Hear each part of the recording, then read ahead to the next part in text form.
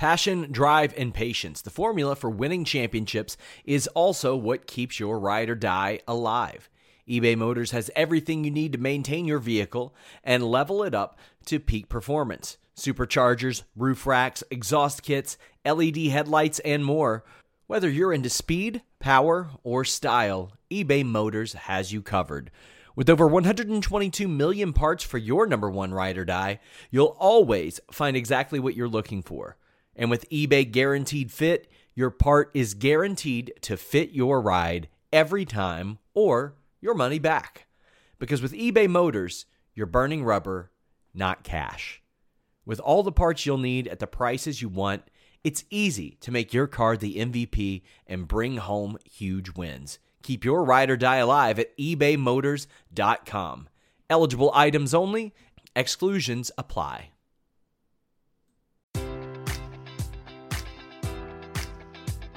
Enjoy all your favorite sports like never before at BetMGM. Sign up using code Buckeye and receive up to $1,500 back in bonus bets if you don't win your first bet. When you register with BetMGM, you'll get instant access to a variety of parlay selection features, live betting options, and the best daily promotions in the business. And with BetMGM at your fingertips, every play and every game matters more than ever. Place your money line, prop, or parlay bets with the king of sportsbooks today. Sign up using code Buckeye and receive up to $1,500 back in bonus bets if you don't win your first bet. BetMGM and GameSense remind you to play responsibly. 21 plus and present in Ohio, subject to eligibility requirements. Rewards are non-withdrawable bonus bets that expire in 7 days. Gambling problem? Call 1-800-GAMBLER. In partnership with MGM Northfield Park.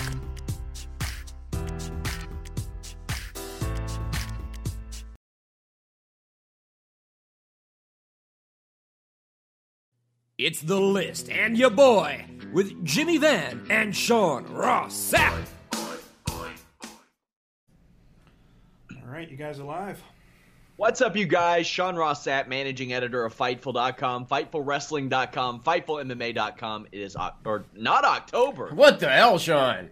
Oh, man, it's January 31st.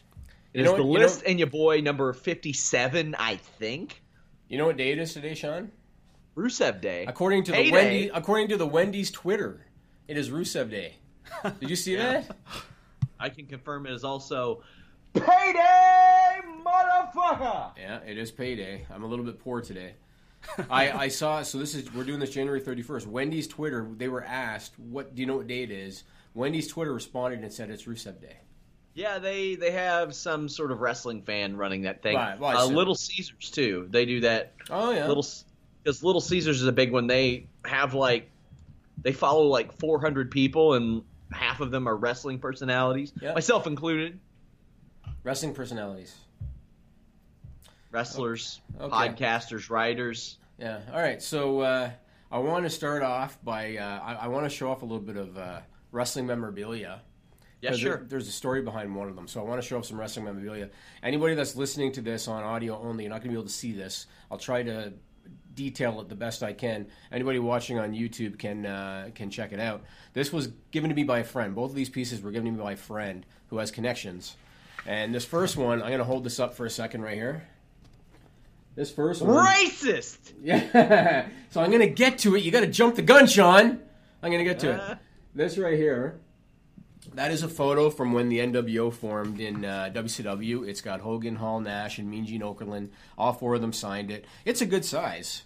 I don't know what that is, but it's a good size piece, and it's cool. So a buddy of mine sent that to me. I posted a photo of it on Twitter, and I was actually essentially accused of being racist, and I was told that I must not have black friends. And I was saying to Sean, I just find it funny. I'm not offended. I find it funny, and I smile.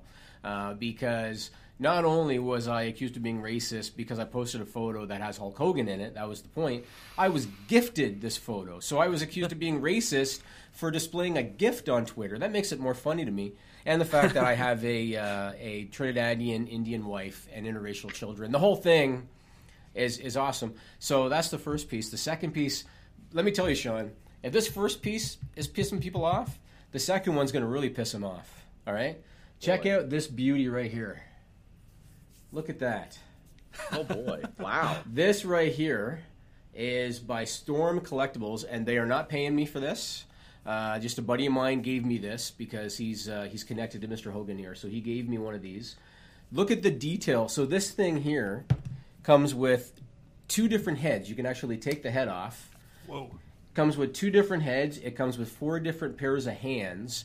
Comes with like 4 different T-shirts, 2 different weight belts, 2 different sets of boots, 2 different sets of tights, 2 different bandanas, and the feather boas here, as you can see. Look how cool that thing is, man. Pretty impressive. Isn't that something? And the skin is like a rubber. Why do the wrists bend but the elbow doesn't? I don't know. That's just how it is. And the wristbands come off too. It comes with 2 different types of wristbands. Everything on this thing, and if I go close to the camera, look how detailed that is. That is. Isn't that impressive? Making use of those scans. I have one. So there's a stand that came with it. Oh, a scan. Oh, a scan. The face scans, yeah. I guess that's how they got them. I mean, look at that. Yeah, you can't create that by hand. It's pretty impressive. So I wanted to show this off just because I thought it looked amazing. Apparently, they also make an Iron Mike Tyson. This is a company out of Japan, I think, called Storm Collectibles. They also make an Iron Mike Tyson. I'm going to get the Mike Tyson as well, except then I'm going to be called a lover of rapists on Twitter. But I'm probably going to get the Mike Tyson because as a kid I was a big Iron Mike Tyson fan. So I just wanted to show that off because I thought that was just an amazing piece, this thing. I mean, speaking of due respect to Mattel, memorabilia and merchandise, word on the streets is WWE were not happy that we got an early copy of the Rusev Day calendar and had to rush the release after it was put out there. Yep, because it was the very next day, wasn't it? Sure was. Really? Mm-hmm. Interesting. Rusev owes us one then for that because he's going to get royalties a little bit sooner. Yeah. So I would agree. That's good. Well, going back to this, with all due respect to Mattel stuff is really cool. With all due respect to Mattel, this thing kicks Mattel's ass. But obviously, they're not going to make 3,000 of them the way they have all of the Mattel figures. But yeah, that's pretty cool. I think it's pretty impressive. Yeah, so I wanted to show that off. So I guess we'll start with some breaking news today. Oh, and by the way, one quick thing, just to show you that I'm the bigger man. I don't hold grudges. I have some reader questions that I'm gonna answer later in the podcast. And that guy that called me a racist, one of the questions is from him. Ha! Just because I'm a fair dude. I don't get offended by stuff, man. It's all in jest to me. So it was reported today, January 31st, by Robbie Fox from Barstool Sports, that WrestleMania 35 next year is apparently going to go back to MetLife Stadium in New York, New Jersey. That's where WrestleMania 29 was held. And apparently they're targeting April 7th, 2019. What do you think? They're going to go back to the cold elements, Sean. It's dumb. Yeah, you don't like it? Real dumb. Yeah? I think that... I mean, they have the ring that's heated and all that stuff, but you never know what the weather will be in early April there. If I would wait until maybe that area had a dome or something like that could maybe house it a little bit better. But right. Other than that, I would rather see like the Phoenix area or the Florida area or the Texas area. Take it to warm weather cities or take it to a place that has a dome, for the love of God. I mean, the Super Bowl is in Minnesota this week, but they have a dome. So yeah, but they also, football is traditionally done in cold weather anyway. The fans are accustomed to it. You know? Yeah, but I mean, it doesn't hurt if you're going to have a Super Bowl and have 60,000, 70,000 people in town. And No. I mean, obviously, I'm guessing that MetLife Stadium is making it worth WWE's while to do it. Oh, I'm sure. So, because they I think I've told you this before, Nigel, WWE, they take bids from cities now, just like the Super Bowl. Oh, okay. So they probably got a pretty good offer to go back. Because they were only there, that would have been 6 years between WrestleManias. So they probably got a good offer. Saw my buddy Ticket Drew from Ticket King Online had alluded months ago to the fact that it would be in the New York area, and I was like, man, that's a rough one that time of the year, because I mean, it was cold. I remember a lot of my friends that went there for that show, and it was a chilly day. Right. Well, we'll see what happens. So okay, let's talk SmackDown. Sure. Now, I don't know. I know that the Road Dogg is the head of creative for SmackDown. Uh-huh. I don't know if he has a hand in production. Do you know if he has a hand in production? I don't. I'll find out. If he has a hand in production, and the Road Dogg's never going to see this, but in case you ever come upon it somehow, I understand that the Performance Center has classes about production. Like, you can go to the Performance Center in Orlando and you can take production classes. if the Road Dogg had a hand in the production of SmackDown this week, I want you to do yourself a favor. Call Triple H, ask if you can go to Orlando and take some production classes.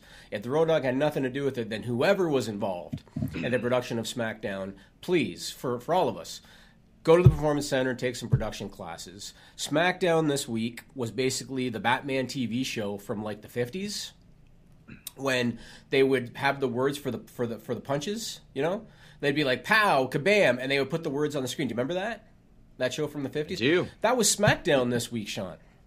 Access did that when they first promoted New Japan, and it got a lot of blowback because people thought they were trying to cartoon up a product that didn't need to be cartooned up. Yeah, right. I'll say this, Jimmy. You are so lucky to have me because you're just getting older and older, and you're not in touch with what's hip and what. Oh, here like, we go. I've got Oh, my and you finger are on the pulse. Oh, do you really? I am the Triple H to your Vince McMahon. Oh, that's cute. Jimmy, here's the thing. Yeah. Jimmy, here's the thing. I know what's going on. And everybody else needs to know what's going on. They need to know that when it comes to pro wrestling, Fightful has it locked down. When it comes to MMA, we have it locked down. When it comes to boxing, we have it locked down.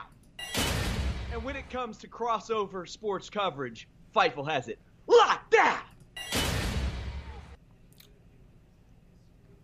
I can't believe you had a hand in that, Nigel. I can't believe you had a hand in that. Yeah, he asked me this morning, so. You might be due for a pay cut on that one. Yeah, I figured I'd get heck So, of that. Okay, for anybody that didn't see SmackDown, we should probably explain ourselves. So they did something new this week. Did. Well, you kind of did, but there was no graphic. Thank God there was no graphic. But they did something new this week. And there were two elements to it. There was the Usos in-ring promo, which is what Sean just alluded to, where they did an in-ring promo. And the Usos, and I've said this before, the Usos stink on the microphone. Stink. You are high as a Right? kite. You think they're good? I love them on the Are mic. you crazy? I love them on the mic. Okay, Sean is having a mental breakdown right now because the Usos stink on the mic. If you weren't so racist, you would like Yeah, I would. Yeah. They stink. Their promos suck. They should never be allowed to do a live promo ever This again. needs to be the thing about Jimmy. You need to get all the random comments where people are like, "You're racist," like SRS says. Because I get the ones that are like from a year ago. You're sensitive, just like Jimmy says. Drink another Monster, bro. You know how many of those I get? Man, maybe he's hyped up on all that Monster. And that's what they sound like? I would imagine so. Yeah. A little bit like Garth Hager, a little bit. I don't know who that is. It's the dude from Wayne's World.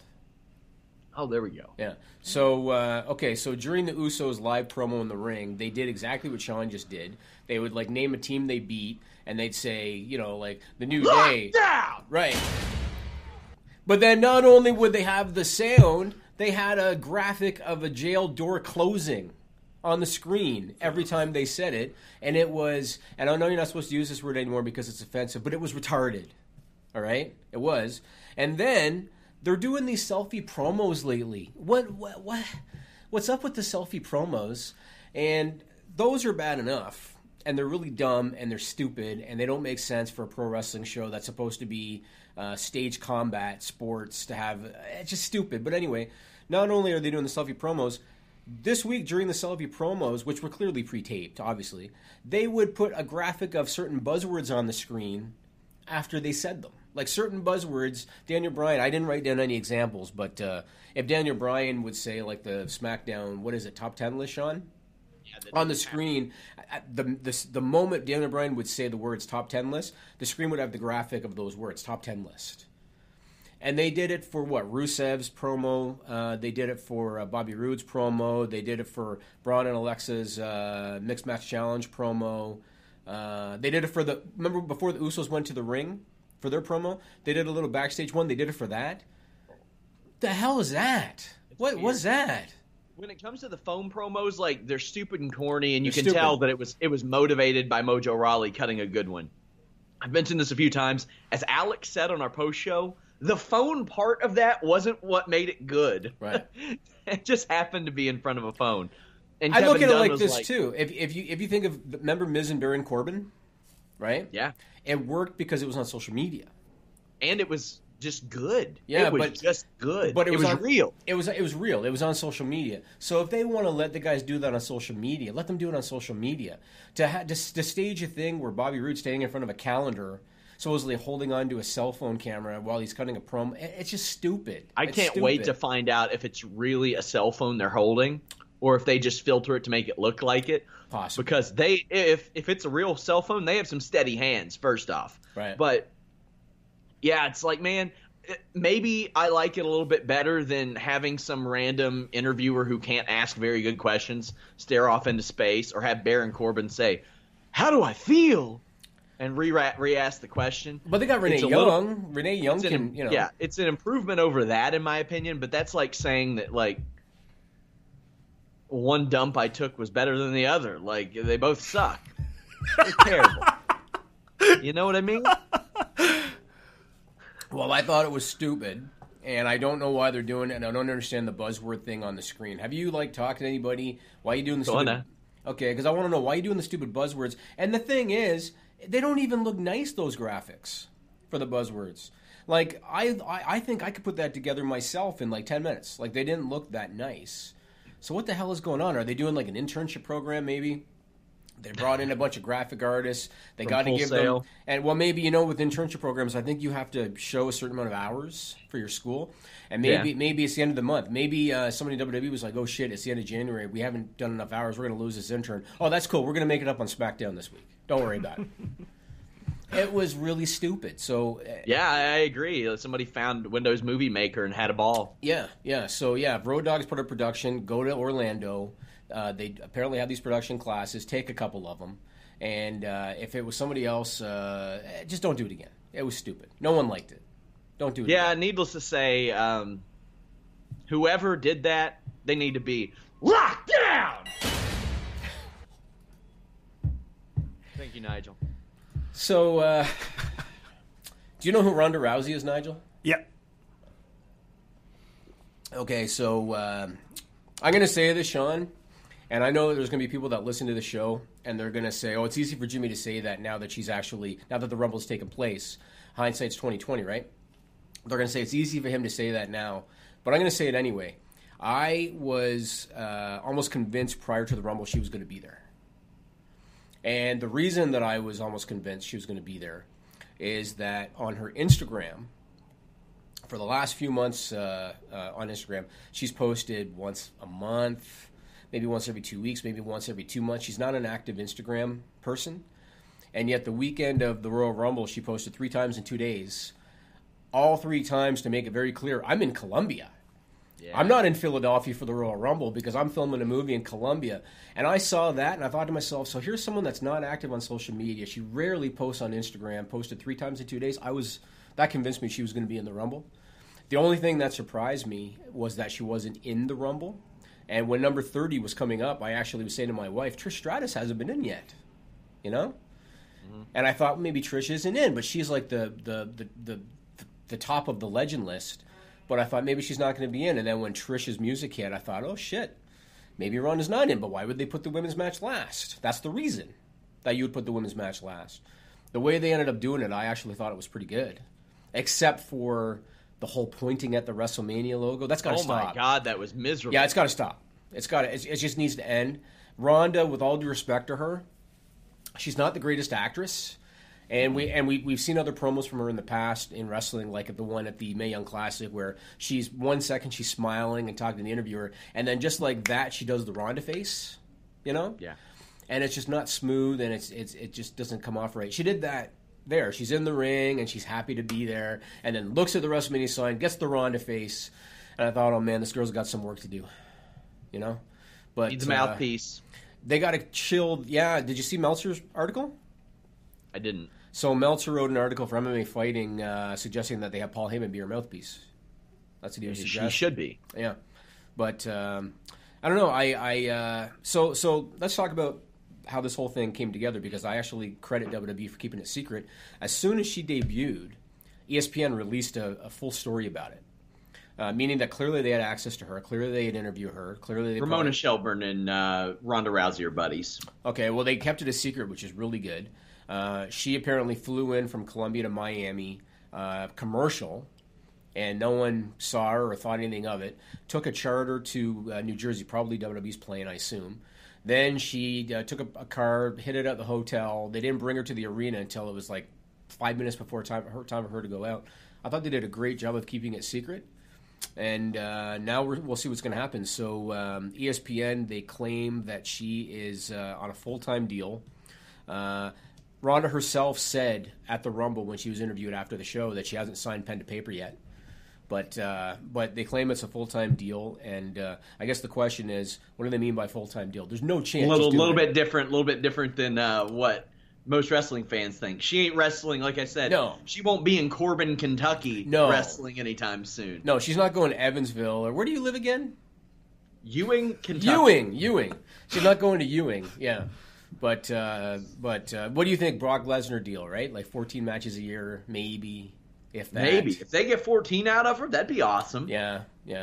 What I would do is I would put her probably only on pay-per-view and only on big live events, like one if you're having trouble drawing in California, or put MSG, her out there, MSG or something, yeah. MSG, yeah, I would put her on MSG, and I would put her on 12 pay-per-views, and I would have her a pay-per-view fixture. Right. That's what I would do. Right. That way, if you want to watch Ronda Rousey wrestle, you got to order the WWE Network. Right.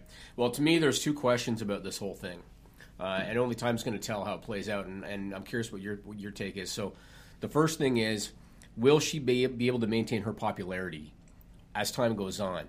I think that without question. So WrestleMania is scheduled to be her first match, and apparently the plan is to do what they wanted to do last year, which is The Rock and Ronda Rousey against Triple H and Stephanie McMahon, or maybe 2 years ago.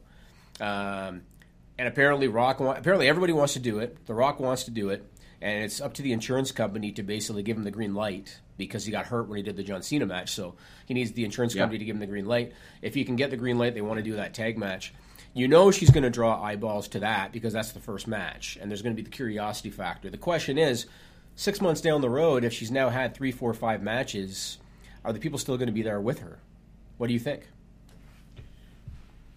Yeah, I think that it definitely, I mean, it's already drawn eyeballs. I can tell you from like my inbox that I got, like it was blown up when people found out that Ronda Rousey had made the switch over to WWE. Sustainably, it's hard to say, because I mean Brock Lesnar isn't as buzzworthy today as he was 5 years ago. Yeah. I will say, I mean, a couple of years after it was when John Cena versus Brock Lesnar happened at SummerSlam. That was some of the most buzz I've seen leading into a wrestling show for a long time. Maybe it's because of where it was. It was in like Los Angeles, I think, and WWE marketed that perfectly, where they were saying biggest fight of the summer, yada yada. Yeah. And that drew a lot of people. I mean, Rousey was actually there for that. Rousey and the Horsewomen were there for that. And it paid off well. They did something different. If they can do something different with Ronda Rousey, I'm cool with that. And doing something different might be her working like a Goldberg-Lesnar match where she wins immediately. Because, I mean, that's how you hide her weaknesses while she trains and while she learns. And you're going to have some people. And I thought Charlotte should have attacked this last night in her promo. She should have echoed the sentiments of a lot of the wrestling fans that Ronda Rousey took the spotlight away. Play off of that, because there was no passion in Charlotte's promo. So you might as well at least get passion out of half of the fan base rather than none of the fan base. So go ahead and divide that line and let people – WWE loves it when people love and hate a person. Yeah. They love that shit. That's what they live for. And people already love or hate Ronda Rousey by and large. So if she comes in and she's breaking people's arms and stuff like that, yeah. I mean, the woman has a ready-made finisher. Yeah. For the love of God. Like, how many people have a finisher established? And she can apply it from almost anywhere. Yeah. Has a finisher established to people who don't even know wrestling. But they can walk in and say, armbar, that's Ronda Rousey. Yep. It's true. And you know, the other thing, too, if you never know if, say, a year from now, if Ronda Rousey were to get the itch to go back to MMA, like Brock did, if I'm WWE, I'm letting her do it, so long as they're smarter about the opponent. Because with Brock, they didn't know anything about Mark Hunt. So long as they're smart about the opponent, because you don't want to risk her getting her ass kicked like she did with Amanda Nunes, because it'll hurt her back in wrestling. But if it's the right opponent, and if she wanted to do it, I think it's only going to help her rep, just like it did with Brock. But I'm curious what happens with her drawing power down the road a little bit. The other thing about this, I'm curious about what they do creatively with the women, because you've got to make a lot of women strong right now. You've got to do it. You have to build nice, creative storylines for a ton of these women. That way Ronda Rousey has opponents. Because if they're not interesting, you'll have the Ronda Rousey's wrestling a match buzz. But then after that, where does it go? What happens? Like, I mean, right now they really only have... Anybody give a shit about Dean Ambrose and Brock Lesnar? Yeah, no. Not a single person. No. Right now they really only have Nia Jax, Asuka, and Charlotte. Really. It's easy for them to kind of build a girl up in a couple of months. Sonya Deville, I mean, that could be interesting. You know, I'll say I can't wait to see Alexa Bliss selling the armbar with her limp arm deal that she does. Right. That'll be fun. Yeah. Now, the other question about this, I think that the timing of this is ideal, if not deliberate, because WWE is looking to wrap up their next rights fees contract. And they've said that between May and September they want to announce it, the next contract. Yep. Having Ronda Rousey is, I think, only going to maximize their opportunity.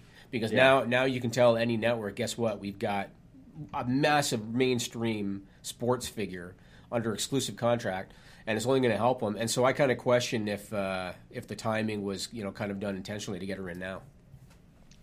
I definitely think it will. And boy, if today's NFL announcement was any indication, WWE is going to be okay, because a few years ago they had announced a Thursday Night Football deal. I think it got like $900 million over the life of the deal. Mm-hmm. Today, the NFL, with declining ratings, mind you, announced that they're getting $660 million a year for Thursday night games. Yeah, that's only for one game a week, one night a week. Whew, boy, that is a lot of money. That is good news. I mean, it's WWE has switched from a live events business to a rights business, and a lot of sports are going to, because to my right, right in front of me, I have 3 screens. To my right, I have a 55-inch screen. If I can help it, I'm not going to drive 90 minutes to go see a football game. Now, I might drive 90 minutes to go watch WWE, so I don't have to watch a bunch of jail cells slam on me when I get yeah. Shit. The roster is important. Just as this year, when UFC negotiates their deal, having Conor McGregor on their roster and fighting will be an important situation for them, because even though he only fights on pay-per-view, as an entity, it's still important to have those marquee names. That's why TNA wanted Hulk Hogan so bad. Right, yeah. Yeah, I mean, that was Dixie being a mark to a degree, but yeah. Of course. So that was the excuse. You already kind of mentioned this, but I want to go into it a little bit. So it looks like, at least short-term, Ronda Rousey's going to be walking into a snake pit with some of the other women. And I kind of question if some of them are just working, trying to work their own angle. The Nikki Bella, she's probably legit because she's kind of drama. But as you mentioned, Ronda Rousey's debut got all the media attention, completely overshadowed Asuka's win. It overshadowed the fact it was the first Women's Royal Rumble. And I think that was to be expected when you're talking about a name of her magnitude. Several of the female talent on WWE, they posted on social media, because that's what they do. And here's a video of Nikki Bella said, "Wonder what all the 30 other women candid thoughts were," because WWE.com had a video about Ronda's candid thoughts about the Rumble. So she said that. Sasha Banks was on Busted Open Radio, and she said, "I have nothing nice to say, so I won't say anything at all." Nia Jax said on Twitter, "Cool, she's here. I guess 30 women making history can just be forgotten." And Dana Brooke on Twitter said, "I feel like she isn't the only one out there." Now, again, do you think they're working? Do you think... I'm sure there's some legitimate sour grapes, at least by some of them. I'm sure there are, but how do the 28 other women feel about Nikki and Brie Bella, who haven't been around in forever, making it to the final 3 of the Royal Rumble? I don't know.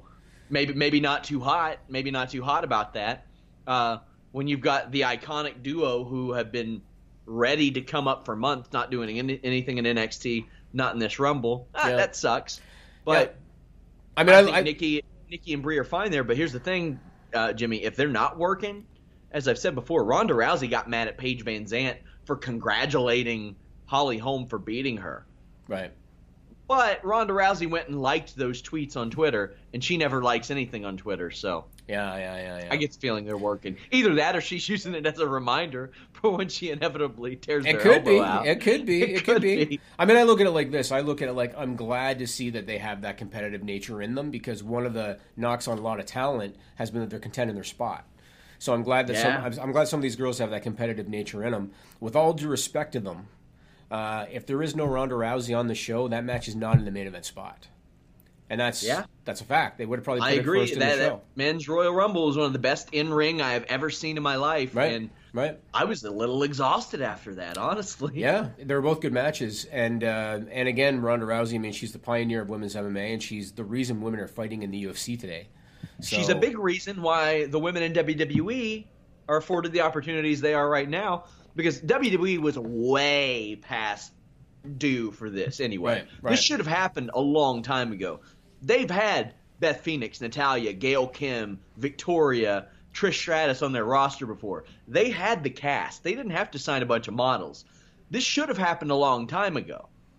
But Ronda Rousey's success did help push the WWE into doing that. And they mentioned Ronda Rousey before on the air too, when they were talking about the women's revolution. Of course. Right? So I think it's going to be a good fit again. I'm curious what happens, say, 6 months or a year down the road. But I think she's a logical fit. Got to work on the acting chops a little bit. And pointing at the WrestleMania sign, they just need to outlaw that now. Just stop it now. I wish. Because it's really, really dumb. It makes them all look stupid, you know. And Nigel, I know you don't watch the shows. They have a massive WrestleMania sign, like, say, up here. And all the top talent that's going to be on the show. And how long do you think they show it, Sean? More than 5 seconds. Forever. Sometimes like 20 seconds. They have the wrestler pointing at the WrestleMania sign, and then they have the shot, so you can see the wrestler here and the sign up there. And they hold that shot for like 20 seconds. Oh, do you remember we had a Fightful Mania graphic made for me last year just so I could point at it? Yeah, we need to get that back. We need to get it back, and you can do it again like you did before. Oh, hell yeah. It's so foolish. Just another production snafu. But I spoke to Neil Pruitt, who wrestling fans will remember as the voice of the NWO. He did a lot of those, but he would also produce them. And I spoke to him about his production experience in WCW. Later, you'll hear him talk about some of his production issues with WWE. He would also work for Deep South, but he's got a podcast, Secrets of WCW Nitro, where actually recently he revealed that Stone Cold Steve Austin was very uncomfortable on the mic in WCW. Definitely worth a listen. And take a listen to Neil and me speaking about his experience. What are some of the differences that, like between live and taped in particular, that people may not necessarily know about? I remember I listened to a show recently where you talked about a power supply difference and how you would definitely want that live for live as opposed to relying on a local one. Like, what other things go into going live as opposed to tape that maybe people don't know about? Well, a pretty important difference is whenever you do pre-tapes backstage, we call them, any pre-tape would be something that obviously you'd want to air eventually, but that you would record in advance or act as if it went in this spot right here live, then that was an important part of taping. So anytime you got a chance to do something where it's rehearsed, it's 2 or 3 takes, whatever, that really helps your production, obviously makes it so much better. And then you can just insert it in the slot that it goes during the live production. That's really crucial. Like, for instance, when I used to produce the Flair for the Gold segments, Ric Flair, I loved him. He was a great talent, obviously. There was never another Flair. But the unfortunate part was, Arn Anderson and Fifi the Maid and whoever was on the show, or on the segment, they would look identical from take 1 to take 2. Well, unfortunately, Flair never did. He would have his hair slicked back when he was going to do the rehearsal, and then when he was actually live in front of the crowd, his hair would be all poofed up, like he wanted it to be. It made it difficult sometimes for us editing the piece together because there were some bits that were really good during the rehearsal that we just could never use hardly. And anytime you kind of make any kind of film or any kind of segment like that, like essentially a soap opera or whatever you want to call it, it's going to be best to have as many takes as possible. So we were able to, in fact, take some of the say, Arn Anderson cutaways or some of the close-ups of the other wrestlers and use those when somebody might have bobbled a little bit or whatever. But it just gives you more options and makes the production, I think, look a lot slicker, a lot better. You'd also mentioned, or your host mentioned rather, like you all have format sheets that you all make available and people can see. And some of them are printed at like 30 minutes before or less than 30 minutes before the show went on the air. When did you typically get these format sheets for WCW Nitro? Sean, the issue became sometimes where once you get into a segment or two, you get a new format. Oh, wow. So they were making up stuff on the spot so often. It was very tough. And thank God that the production staff was so good at what they did and being able to change on a dime. I mean, there's a lot of people out there that work in television. Man, they get their, set ways and they get their tunnel vision on, which is great when you're doing a production that doesn't change. But you have to be fluid with the show at WCW because you never knew what was coming around the pike. But all the people that worked on the productions period, they were used to that and good at that. And hopefully you didn't see too many wobbles, along the way. But they were accustomed to just running with it. And that was part of the fun for me. I actually enjoyed it like that. And we're back. Former WCW producer Neil Pruitt. I liked how a lot of WCW is produced. Later on, we talk about the WWE shaky cam. Fun fact, I did that interview. I conducted it live from Bobunk Fuckhole, Kentucky. There you go. Good for you, man. Inside joke. In this office. Yeah. So, Sean, I am man enough to admit when I was wrong. Yeah? And I was wrong about the XFL, bud. Yeah, you shouldn't have been. I shouldn't have been. Yeah, I know. We're going to talk about it. We're going to talk about it. Let's talk about it right now. So last Thursday, January 25th, Vince McMahon and...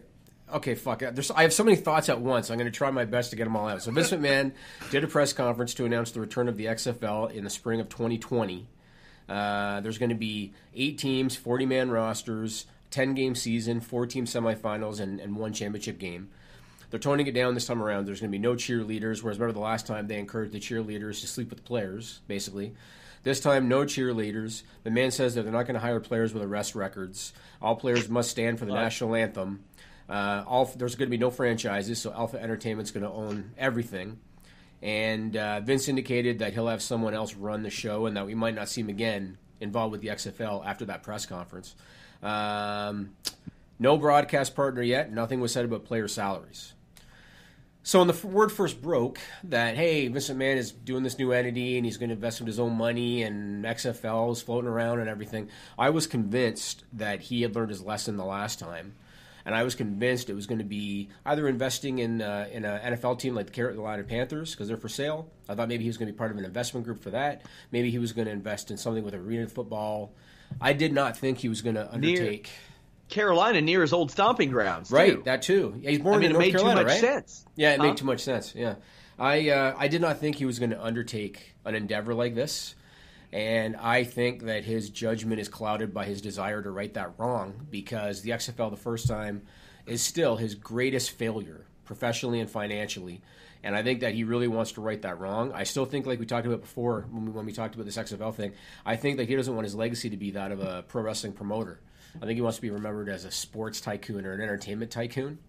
And I don't see how this is going to work. I don't see how this is going to succeed. I do think that they're going to get a rights fee deal because there's so many avenues they can go down, whether it be network television, cable television, online streaming. So they're going to get a rights fee deal. My question is, can they get a rights fee deal rich enough to cover the cost of this league? I don't know, man. I think it's going to be... we're in a different place than we were 16, 17 years ago in that regard, but if nobody watches the games, it won't matter, and they won't last past a year again. Right. That's exactly it. And, I was thinking about, so there's going to be 8 teams, and I was thinking about, okay, if they're smart, and because Vince is Vince, he's probably going to be like, well, we got to do L.A., we got to do New York, we got to do Chicago, because those are the big TV markets. But if they're smart, they go after the markets that lost NFL football. So they go after St. Louis, they go after San Diego, they go after Oakland. I heard San Antonio was in the running for a team a while back. They go after San Antonio. If they're smart, those are the markets that they... Bobunk fuckhole. I know you always say that about San Antonio. You always say that. What if The OG, like I guess Ewing would have to be new Bobunk fuckhole because San Antonio is the OG Bobunk fuckhole. You've said that. Boy, way to limit his audience to a degree on that one. But Our social media managers from there. I know. You said that. Yeah. But I don't know how this thing is going to work. I don't know how they're going to be able to grow an audience when it's going to be second-tier football because that's what it's going to be. They're going to be essentially competing with the CFL for players. It might be third or fourth tier. Might be third or fourth tier. It might be. Because, I mean, college football might have better athletes if this is people that are past their prime. Yep. Like I said before, like you're probably going to find people that are in between jobs or are not yet in their prime or just past their prime. And at that point, you don't know. The skills are going to – how that'll mesh together. For all we know, maybe it could replace the Arena Football League. He may be like, we're going to run arenas or something like that. We don't know a damn thing yet. He hasn't said anything. Not a thing. I thought this was like a pet retirement project. Like he was like, well, time to hang it up. I'll give myself 2 years to wrap up my affairs and do this. But then he's like, nope, my role in WWE will not change. And I thought, boo. Isn't that Night of the Roxbury when the guy was trying to use liners on the girl to get laid? Do you remember that? And he said, do you hear that? That's the ambulance because you've broken my heart or stolen my heart. Or You know what I also question? I question if his age plays a part in this because I question if, again, his judgment's clouded a little bit because of that failure and because he's 72 and maybe he's not making, But I want to ask you this question, Sean, because you know that a lot of, backroom, boardroom deals happen, right? And you know that a lot of things are done behind the scenes and you don't really hear about it. I'm going to play devil's advocate for a minute. Let's say that a network, whether it be USA, Fox, whoever, goes to Vince McMahon and says, we'll give you $250 million on a rights fees deal for WWE, right? Now, if I remember right, are they making around $150 million right now, I think? So let's say that a network said, we'll give you $250 million. Do you think there's any possibility that Vince McMahon would quietly, in some backroom boardroom deal somewhere, say, how about I'll take that deal, but we're going to put $200 million on the WWE deal. We're going to take that other $50 million, put that on an XFL deal. Because in theory, it's a win-win for everybody. On the WWE side, you've got an increase in your rights fees. On the XFL side, they now have guaranteed money to help run the league. And the network essentially would get bang for their buck, two for one. Even if the XFL doesn't do big ratings, it's still live content that they would have essentially gotten for free in that scenario. Do you think there's any possibility that kind of shenanigans might play out?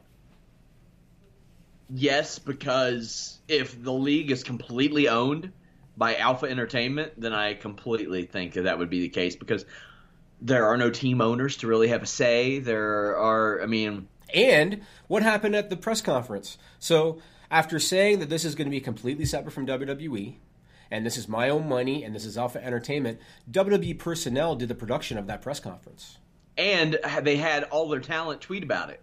Right, and there was pictures of Triple H watching it, like from the green room or something.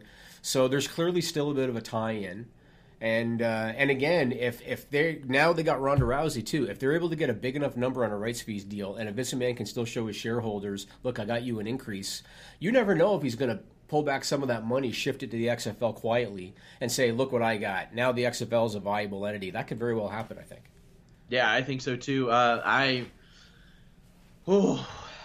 Man, this is nasty and messy and just I couldn't believe that he did it. And somebody said, you were wrong about XFL. I didn't think he would make the same 9-figure mistake twice. No, I didn't either. And the hilarious thing is, the day after the announcement, there was an NBC interview with Stephanie McMahon that closed with the quote, as my father always tells me, it's okay to make a mistake, but don't make the same mistake twice. Right. And I was like, but yesterday, when's Tout coming back? Yeah, exactly. Is the WBF next? Exactly. I think Ico Pro has a good run left in it. Ico Pro? I mean, I think by now WWE Films probably makes money or something because I don't know how the hell they would have it. The TV, yeah. Yeah, because they've sold a lot. Like, I see The Condemned on, like, every week on USA Network. Yeah. That Halle Berry movie did great for them. Yeah. So yeah.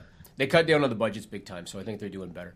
Okay, let's talk about the Rumble. We already kind of touched upon it, but let's talk about the Royal Rumble. So I enjoyed the men's match and the women's match.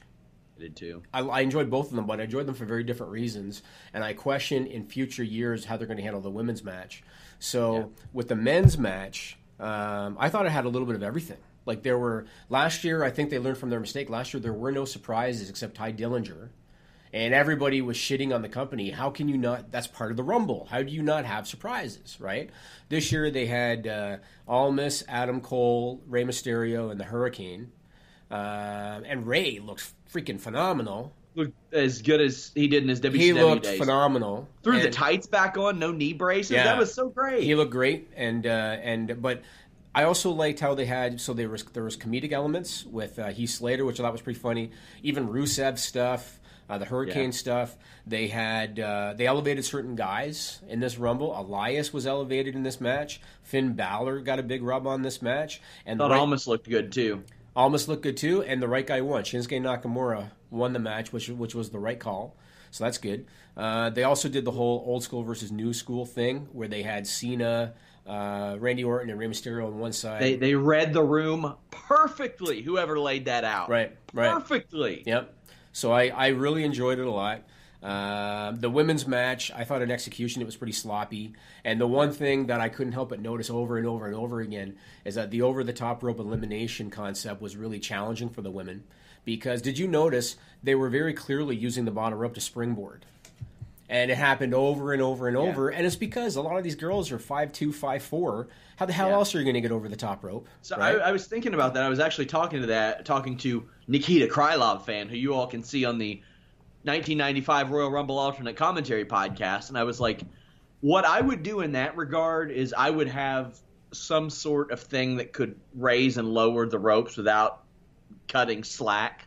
Like a thing that would basically elevate or lower the ropes about maybe 3 inches to the point to where nobody would notice that much. You mean the posts? Essentially. Maybe you could lower the posts a little bit and make the top rope just a little bit shorter. Just have a ring crew come out there and reinforce it, yada, yada. But make it a little easier for these girls because, like I've said in my reviews, I'm not for conditional equality. I want equality across the board. But I don't think making it easier for them is a slight on them. No, it was very difficult. I mean, it's just a genetic fact. The men are bigger and taller than the women. Make it a little easier on them. That way they can do some of these spectacular things. And you don't have Kelly looking like a deer that got caught in a barbed wire fence. Hey, Drew Scott here, and I'm Jonathan Scott, reminding you that life's better with a home policy from American Family Insurance. They can help you get just the right protection at just the right price and help you save when you bundle home and auto. Kind of like Goldilocks and the Three Bears. It'll be just right for you. We love a custom build. American Family Insurance. Insure carefully, dream fearlessly. Get a quote and find an agent at amfam.com. Products not available in every state. Visit amfam.com to learn how discounts may apply to you. American Family Mutual Insurance Company, SI, and its operating company, 6000 American Parkway, Madison, Wisconsin. That's what she looked like. She was hung up there. And Ruby Riott, got screwed up on the top rope too. And a bunch of the girls were very clearly putting their foot on the bottom and springboarding over. Nia Jax, I was watching with my wife, and when everybody ganged up on Nia Jax, my wife was like, Nia's doing it herself. That was a horrifying one. When she got vertical as they're about to tip her over, I was like, oh no. Then she bent over and it was all okay. Right. I loved the Bella Twins' elimination of Sasha Banks. I thought that was really clever. That was a great spot. Great. I agree. agree. Was an awesome one. I agree. Molly Holly did the flip off the top rope. Yeah, she almost killed Sasha's knees, but I was just happy to see it. The fact she did it. Yeah. And also, I love the Trish Stratus elimination. Remind me again of that one. Remind me. The Bulldog, the Stratus faction, the spring, basically where she runs up the ropes and Sasha just grabbed her and pushed her off. Over. Okay. That was really great. Right. And Trish looked freaking amazing. I want Molly Holly, Trish Stratus, and Beth Phoenix on the roster. I agree. All three of them looked awesome, and Trish looked like she hadn't missed a beat. She looked like she could go tomorrow full time if she wanted to. And Molly looked like she's dropped 20 pounds since she was an active member of the roster. She's training people at Davari and Anderson School now. Oh, I didn't know that. That's a hell of a person to have training you too. I'll tell you Molly Holly's story because you know that she's got the reputation. She's like a sweetheart of a woman. And a lot of people have always said that she was too good for the business because she was kind of like the virginal conservative one, right? Yeah. Years ago when I ran my old wrestling site, and she had just finished up with WWE, and she was living kind of like in the woods in Minnesota or something. Yeah. And I got the days mixed up for our interview. And so let's say it was supposed to be on a Wednesday, and I thought it was on a Thursday kind of thing. The day it was supposed to be, she sat by her phone for 2 hours, right? And Wow. I got the days mixed up, so I didn't call her. And then she emailed me that night saying, just kind of wondering what happened. And I was like, oh shit. And I like grossly apologized and everything. And then I called her early the next day to talk to her before we did the interview. She was, you know how many talent Sean would have shit all over me for that? Yeah. And she was the sweetest woman. And she said, you know what? She said, I understand. It's all right. She's like, it's pretty quiet out here anyway. I wasn't doing much else. And she Not only that, like a lot of wrestlers that I interview, they have no concept of time. Like, right. I've had to move around plans. Like, I try to do my interviews in the weekdays because I'm in my office a lot more throughout then. And Saturdays, I'm usually getting ready for UFC. And there will be wrestlers who were like, oh, well, can you do 3 p.m. on a Saturday or a Sunday? And I'll move things around to accommodate. And I don't hear from them. Right. The fact that she was willing to do that is pretty impressive. So I think the world of her. She was a really nice lady. That was the only time I really interacted with her, but she was really awesome to deal with. I'm salty that WWE didn't film a Hurricane and Mighty Molly segment backstage. That would have been great. How didn't they do that? You're right. That would have been great. One other thing about the Rumble I want to talk about, I couldn't help but love the Brock Braun spot. And it's gotten a lot of attention on the internet, and I want to explain this one to Nigel. So I think that Brock Lesnar's got an MMA background. Yeah. And he's a legitimate badass if he wants to be. Braun Strowman is still relatively new, especially on top. He's still a relatively new performer. Okay. Sometimes these guys, when they get put into a big spot like that, I mean, the Royal Rumble's a major show, and he was in the main event spot, theoretically. Sometimes they get a little too excited, and sometimes they get a little overzealous in the ring, and they get sloppy, and they rush too much, and just the adrenaline gets pumping, and sometimes they do stuff like that. Right. Braun Strowman, in the moment, because he was excited, Sean. So in the moment, he need Brock in the head for real. Like, he need him hard in the head like that. And Braun, you can see Brock's face. Brock, it was a hard shot. And Brock, recovered quickly, and he grabbed a hold of Braun, and he punched him as hard as he could on the side of the head, just as hard as he could. And did you see Braun stumble from that shot? Like, that was a real shot. Yes. And Braun stumbled and went to his knees, and Brock leaned into him, and he yelled pretty loud. He said, slow the fuck down. Yes. And you could see it on TV at the time that the knee happened and at the time that the punch happened. I saw it live. I didn't catch him say slow the fuck down. It wasn't until later on video. But I saw the knee and I saw the punch in real time. And thought, oh man, like that was a shoot. Jeez. So that was very interesting. Something tells me Braun's not going to make that mistake again. No, I don't think so. I don't think so. And normally I would condemn Brock for doing that, but hey, it was a receipt. And there's nothing wrong with it. Nothing wrong with it. He got his return. Yep, there was nothing wrong with it. And the other thing about the Rumble, and this is a little side note, but I noticed it. What the hell was with Seth Rollins' ring gear and Kane's ring gear? Those guys both went to Bam Bam Bigelow's tailor, clearly. And in the case of Seth Rollins in particular, it doesn't fit him. I understand his music now says burn it down and all that shit. It doesn't fit him at all. His ring gear should have been Kane's ring gear. Well, to be honest with you, do you remember? I think it was Kane's ring gear should have been what Rollins was wearing, rather. What Rollins was wearing. Yes, I agree. Because do you remember Rollins? I think it was might have been the Mania when he cashed in the Money in the Bank, and he wore all white. Remember? Yeah. And he used to wear gloves too. That was a good look for Seth Rollins. Or when he wore all black with black gloves, that was a good look. Wearing Bam Bam Bigelow flames on your tights, it just doesn't fit him, man. If I'm a wrestler, I move away from the all black. Because so many people do it. Yeah, but his gear was a little different. He used to wear a vest too. But I mean, he wouldn't wrestle in it though. No, he would take it off. But I thought it was a good look for him, and I feel like the gear he has now makes him look like less of a top level performer. What gear would you wear, Jimmy? So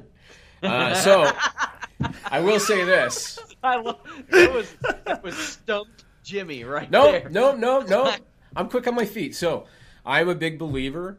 As Paul Heyman always says, accentuate the strengths, hide the weaknesses, right? That's what Paul Heyman says. And that's why whenever I see Big Cass on television wearing trunks, I think to myself, man, you need new gear, bud. Because you've got a pot belly, with all due respect, and the gear you're wearing, it's not flattering, right? And if I was Big Cass, I would go with the old Kevin Nash look.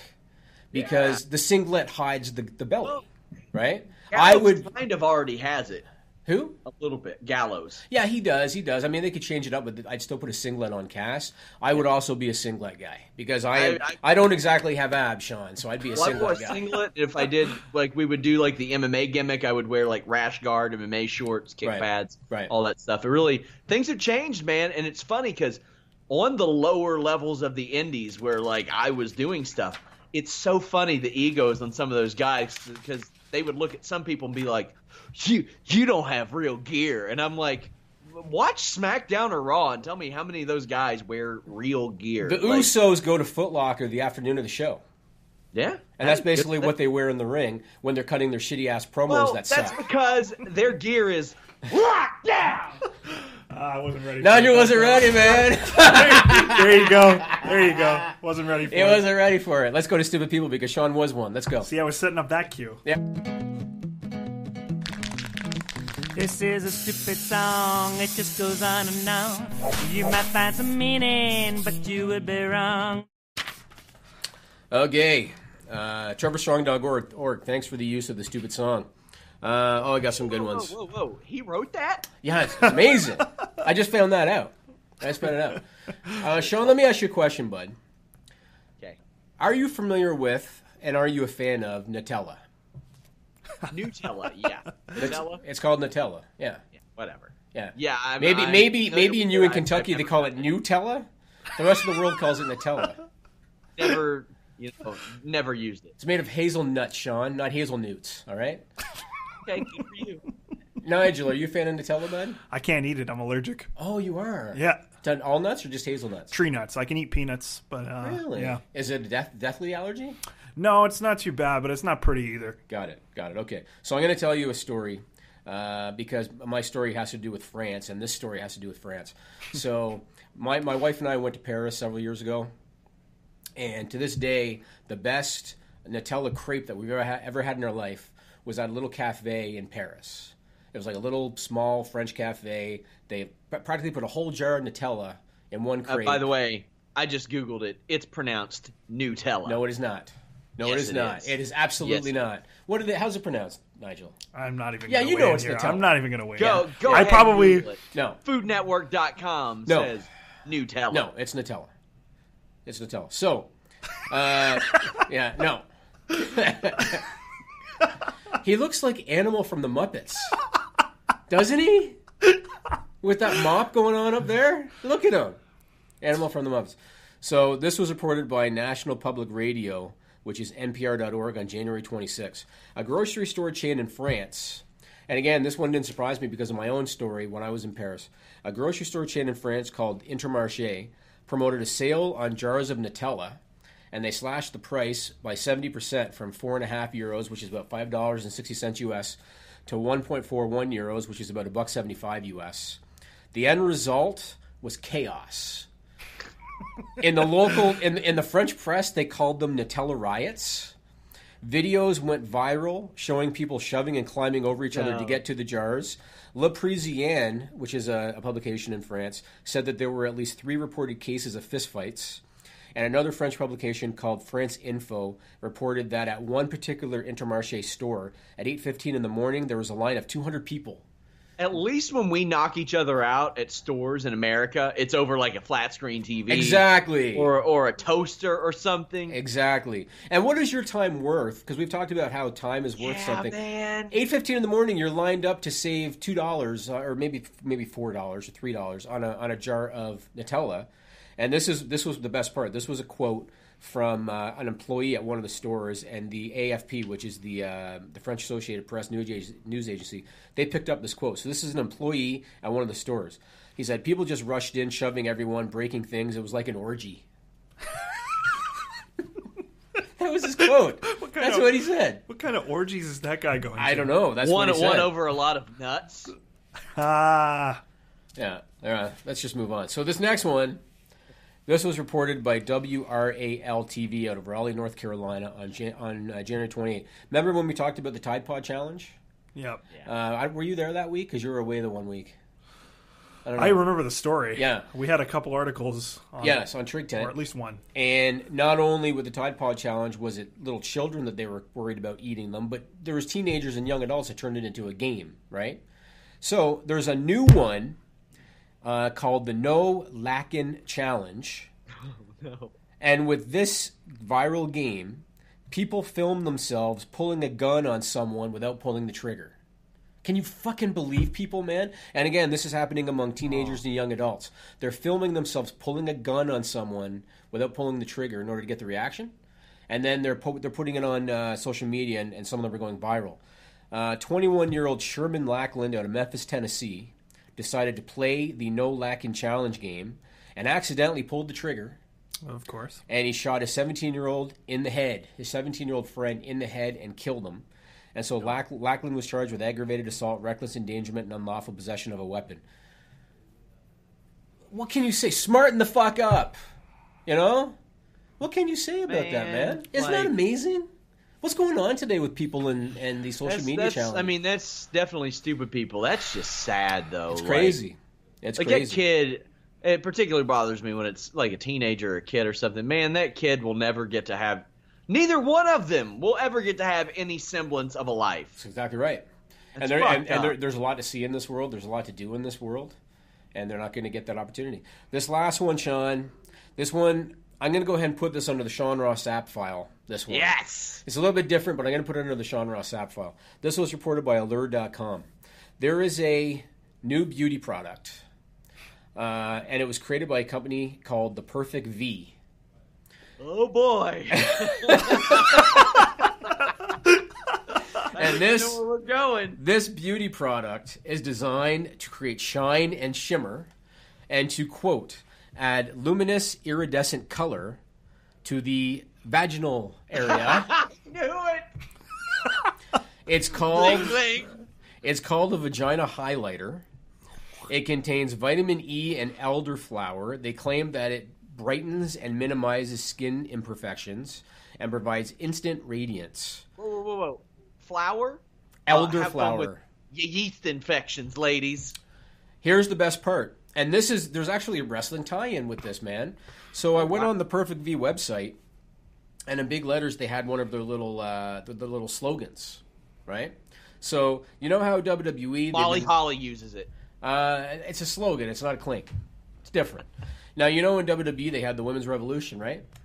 Yeah. Their slogan is about this Perfect V vaginal highlighter, a new revolution in women's beauty. Oh, God. Like, I've These said it things before, exist, I'll man. say it again. Leave the labias and flabias and flip-flaps alone. Let them be. You know, they actually used the word vulva in the article, the Allure article, and I chose not to use it because I kept thinking about Seinfeld, you know? Vulva? So I left that one alone. Now let's go to this week we have a fourth Stupid People story. This must be good. It's a pro wrestling related one. And I know you're going to know it as soon as I start talking about it. There's a gentleman by the name of Josh Friedman. He already knows. And I'm curious what Nigel's going to think of this one. So Josh Friedman produces a show on Sirius XM Radio called MMA Tonight. And it's hosted by a guy named R.J. Clifford. Yesterday, which would have been January 30th, the radio show booked Dave Meltzer, of course from Wrestling Observer, because they wanted him to come on and talk about Ronda Rousey. I listened to the interview. R.J. Clifford interviewed Dave Meltzer for about 6 minutes, asked him about Ronda Rousey coming to WWE and all of that. And it was very clear for me as a listener that was not Dave Meltzer. Oh, it was. Oh, well, I'm going to get to that. So they do the 6-minute interview. R.J. Clifford clearly knows it's not Dave Meltzer from the Wrestling Observer, but he does the interview. Dave Meltzer answers questions about Ronda Rousey. They wrap it up. And then R.J. Clifford immediately asks his producer, Josh, to step into the microphone. And he immediately tells Josh, that was not Dave Meltzer. Who the hell was that? And it turned out that a PR firm had contacted Josh, the producer, and asked if they'd be interested in doing an interview with a gentleman named David Meltzer, who is a sports executive who has done sports analysis on CNBC's Fast Money and on ESPN Radio. and the PR firm wanted him on to talk about the Super Bowl. Josh, when he heard David Meltzer, thought it was Dave Meltzer from Wrestling Observer, and thought, okay, well, this time it works out because Ronda Rousey, this works out. So that's what happened. Can you imagine David Meltzer? I would have loved to have talked to David Meltzer when it was done, because he must have been sitting there thinking, why the fuck did they ask me about Ronda Rousey for 6 minutes? Like, I thought we were going to be talking about the Super Bowl. And that's what happened, man. Yeah. Yeah. That was pretty awesome. That's what happens when you don't follow up. That's right. And you don't do your homework. But I thought the segment was very funny to listen to. Yeah, it was great. They busted his balls afterwards. And all they did is ask this David Meltzer guy question after question after question about Ronda Rousey and the UFC, and he answered them. Now he gave short answers because he doesn't have a lot of insight, but he and his show got way more attention than it would have if the real Dave Meltzer would have been on. It's true, because he does a lot of media and a lot of it doesn't get attention, so it's true. Okay, let's move on and talk about the Elimination Chamber. It's the Raw branded show. It's taking place February 25 from the T-Mobile Arena in Las Vegas. I was there for the Golden Knights hockey game. Nice building. And they announced on Raw this week that there's going to be both a men's match and a women's chamber match. Alexa Bliss is going to be part of her match, and she's going to defend the title in it. For the men's match, the winner is going to face Brock Lesnar at WrestleMania, meaning Roman Reigns is probably going to win unless somebody smartens up and has Braun win. But it's probably going to be Roman Reigns.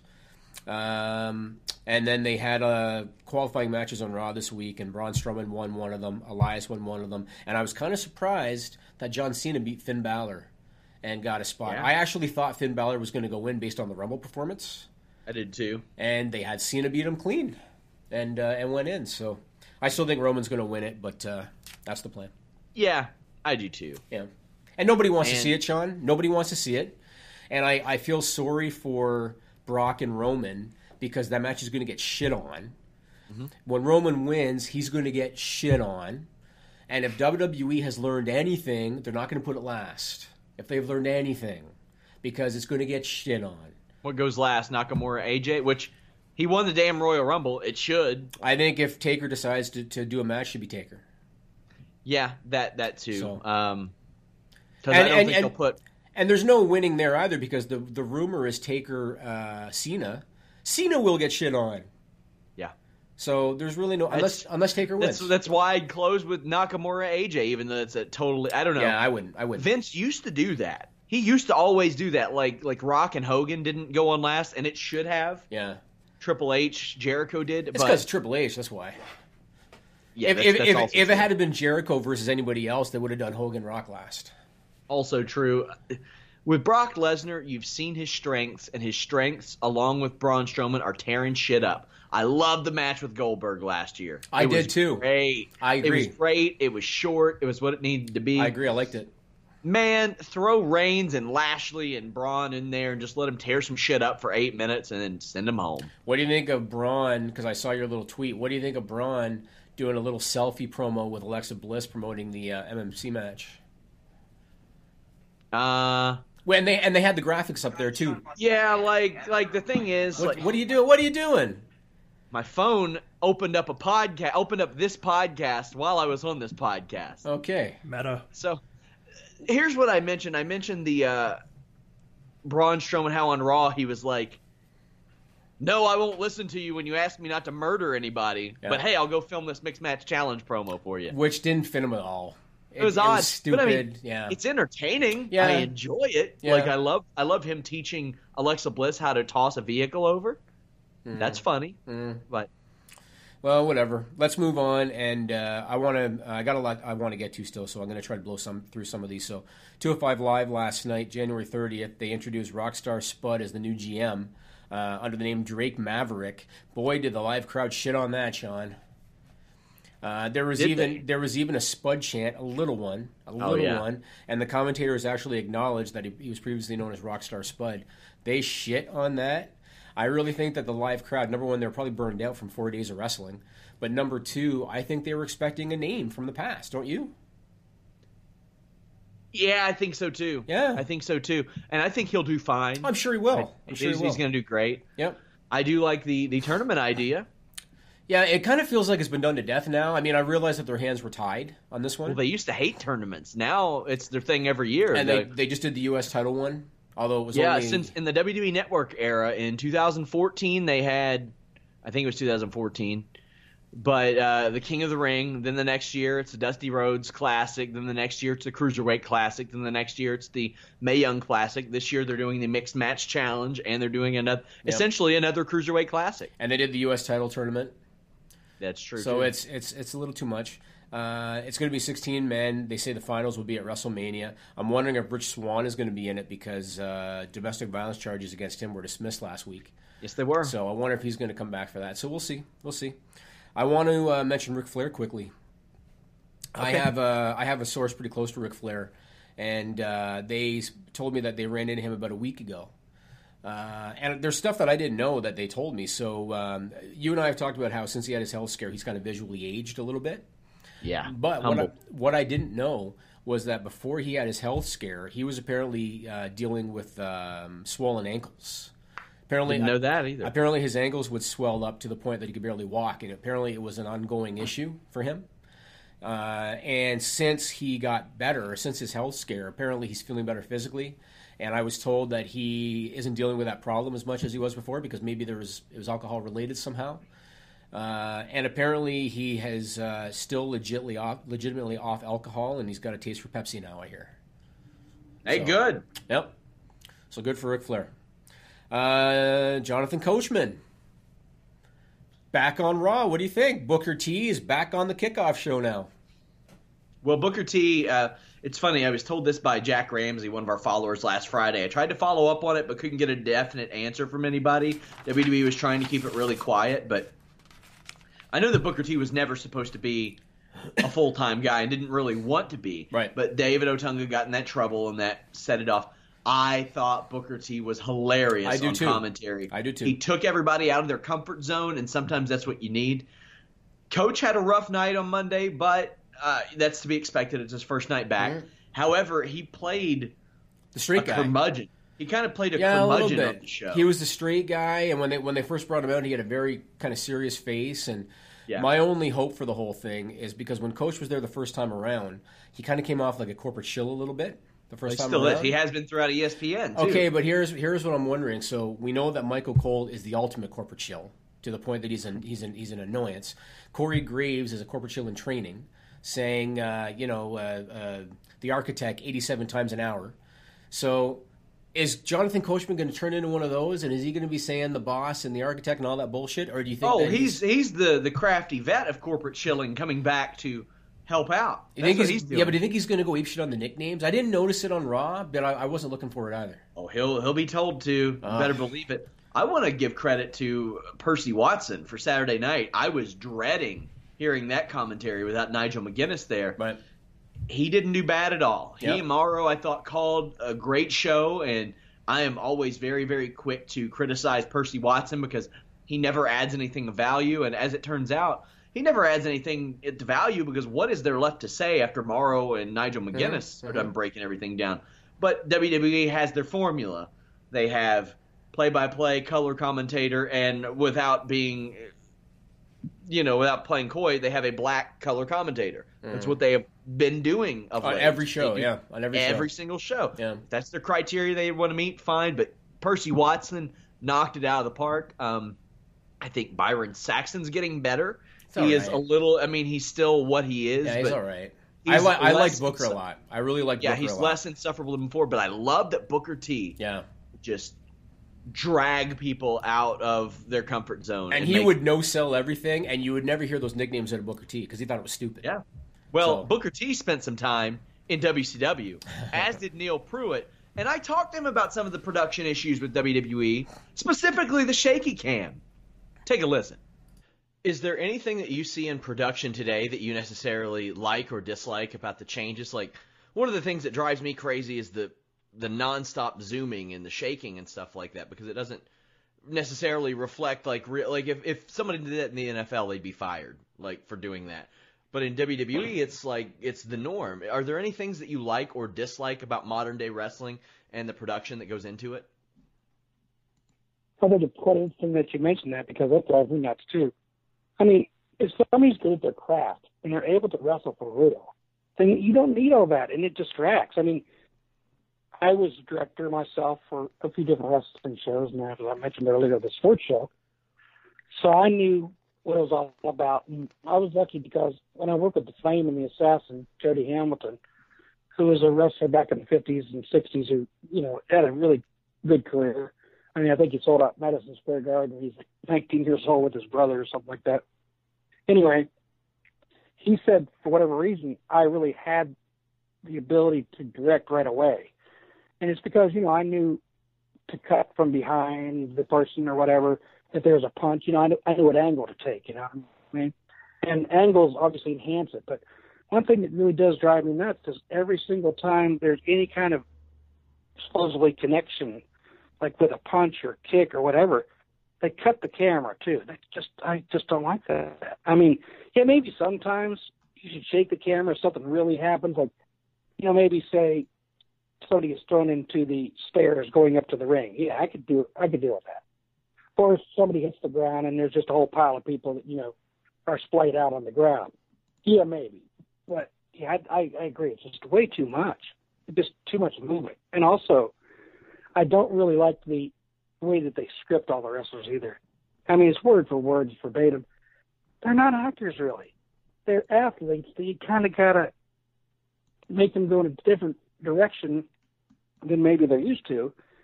But they are characters. They need to kind of say their own thing. And I think this word for word stuff, it just looks too hokey. And, wrestling kind of has that element in it anyway. But to go that far where trying to make these people actors, they're just not that. That's not who they are. Well, Neil, before we go, let the people know where they can find your podcast.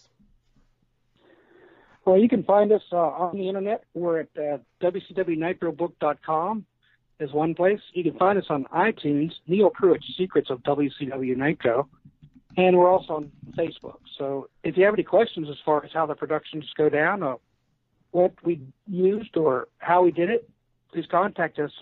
Either connect with Guy Evans or myself, and we'll try to answer for you. But thank you for listening. We appreciate it much. And thanks for having me on, Sean. All right, you guys are back.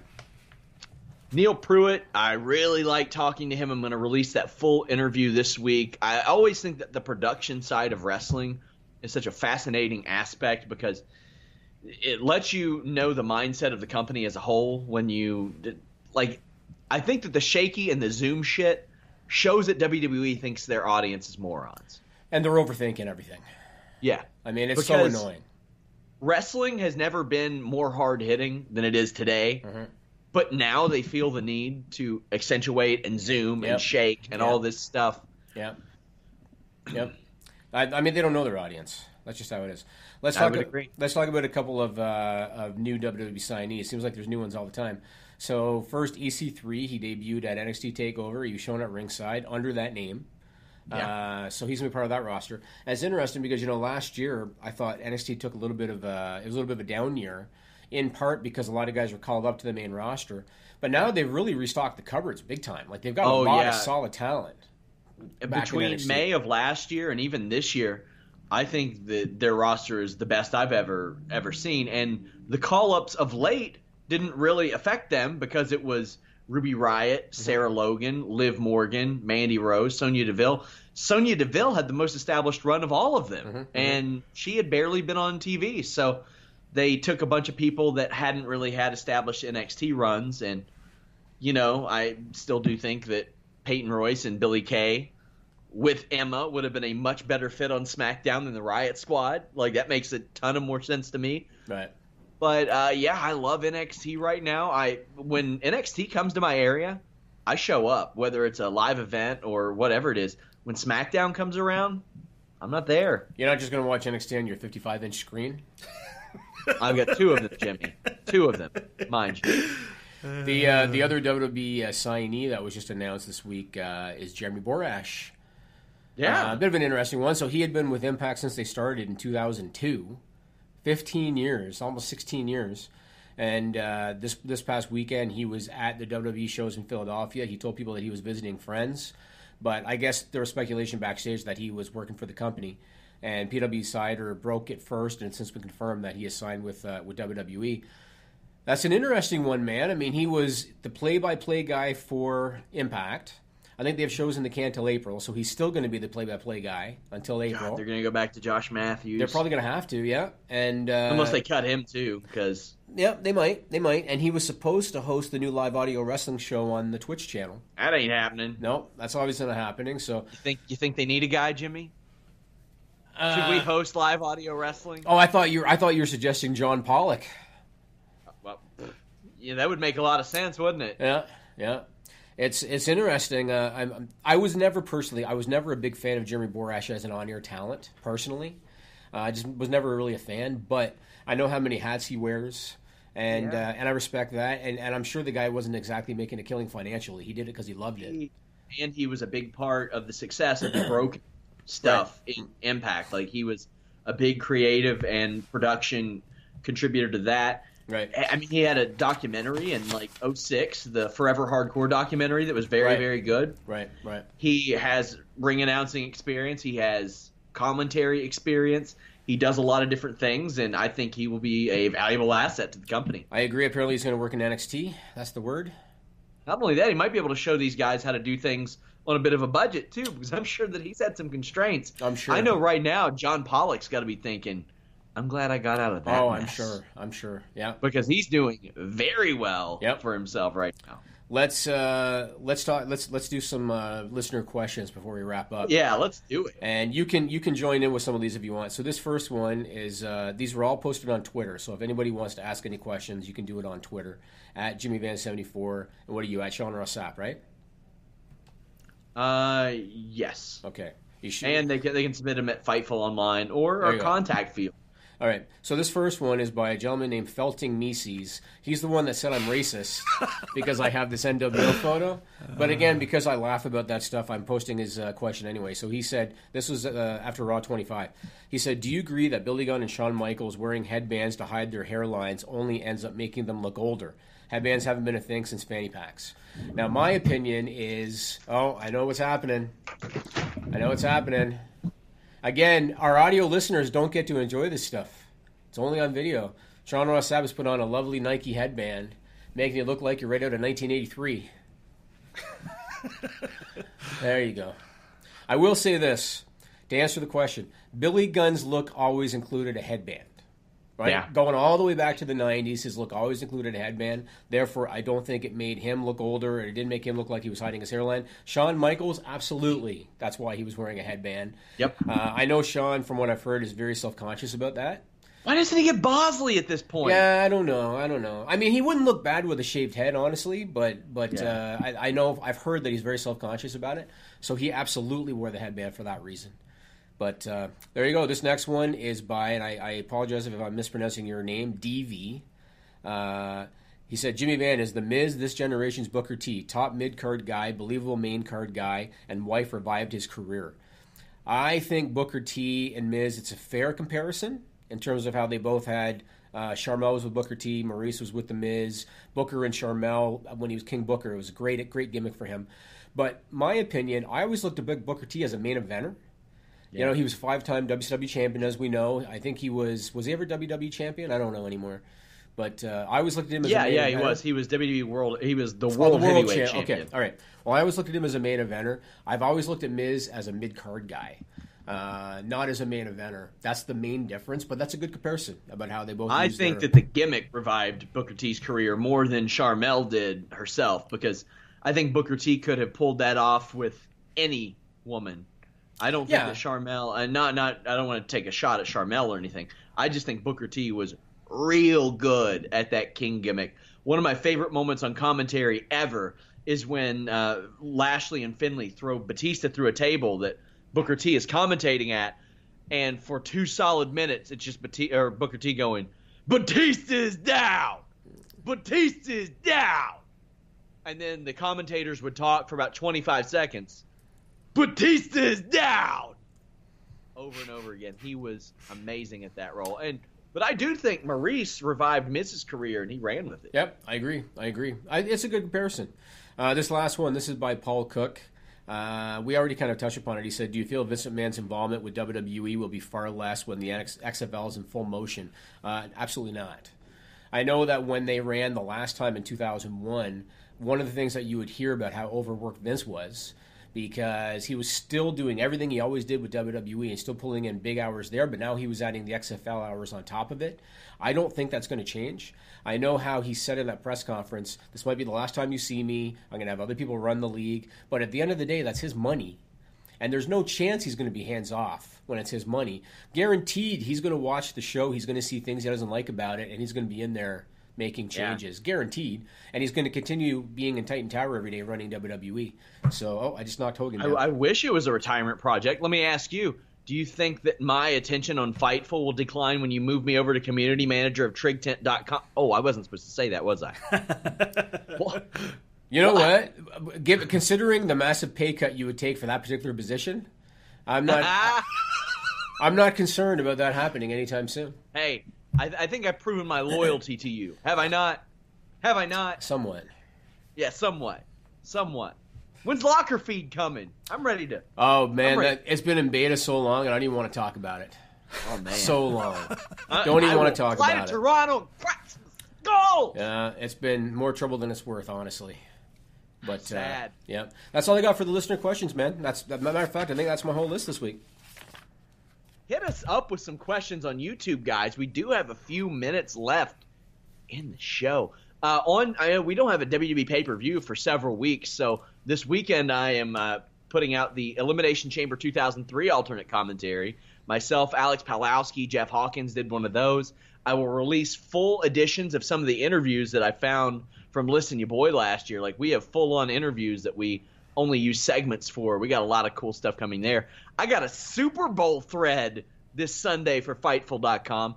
Do you follow football at all? Not much. I probably won't watch it. Probably. I'm going to guess Nigel won't either. Not really. I probably won't watch it. I might tune in towards the end, but otherwise I'm not a massive football fan. I actually have a question for you. Okay. I saw in the ESPN interview with Ronda Rousey when she was asked about her 2 losses, and she got a little emotional and said, I'd rather not answer that right now. How long do you think it's going to take, and which WWE talent do you think it's going to be that brings that up in a promo? Because you know it's going to happen. Someone's going to bring that up. They gotta. And they will. Even if she doesn't necessarily want it to be brought up, it's going to be brought up. Who do you think it's going to be, and how long do you think before... and do you think it's going to be Stephanie that does it? I hope not, because it needs to be somebody who really needs it. I agree. Who really needs it to add some heat. I remember an interview I did with Bruce Pritchard about Brawl for All, and he talked about how when King Mo and TNA had their deal and Bellator wanted to integrate, and he lost. He got knocked out by Emmanuel Newton, and Bellator and King Mo were all like, oh, I'm so sorry. Bruce Pritchard's like, don't. That's awesome. Now I have something to work with. I got a promo I can give somebody now. Like, I've got material. Like, I've got some believability. Ronda Rousey, people will say, oh, she's irrelevant. No, she's not. There were a lot of people pointing out the Rey Mysterio YouTube numbers blowing hers out of the water. Well, Ronda Rousey's got sent to ESPN for them to republish, to Yahoo, to all those places. It was on TV.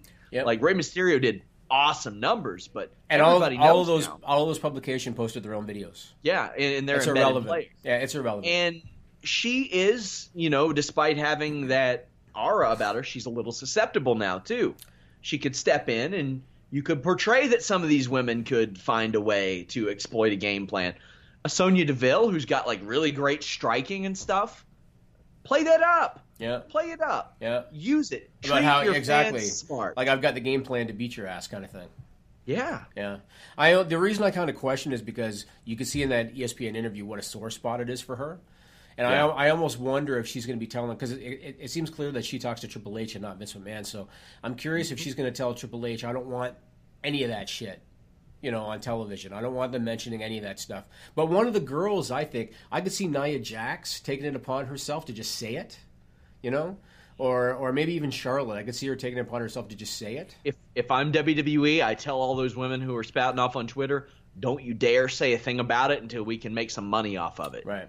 Don't do it until we can use it in a line on Monday Night Raw that might get some attention somewhere else. Right. Because if you waste it on a tweet to where your fans will be like, oh, sick burn, haha.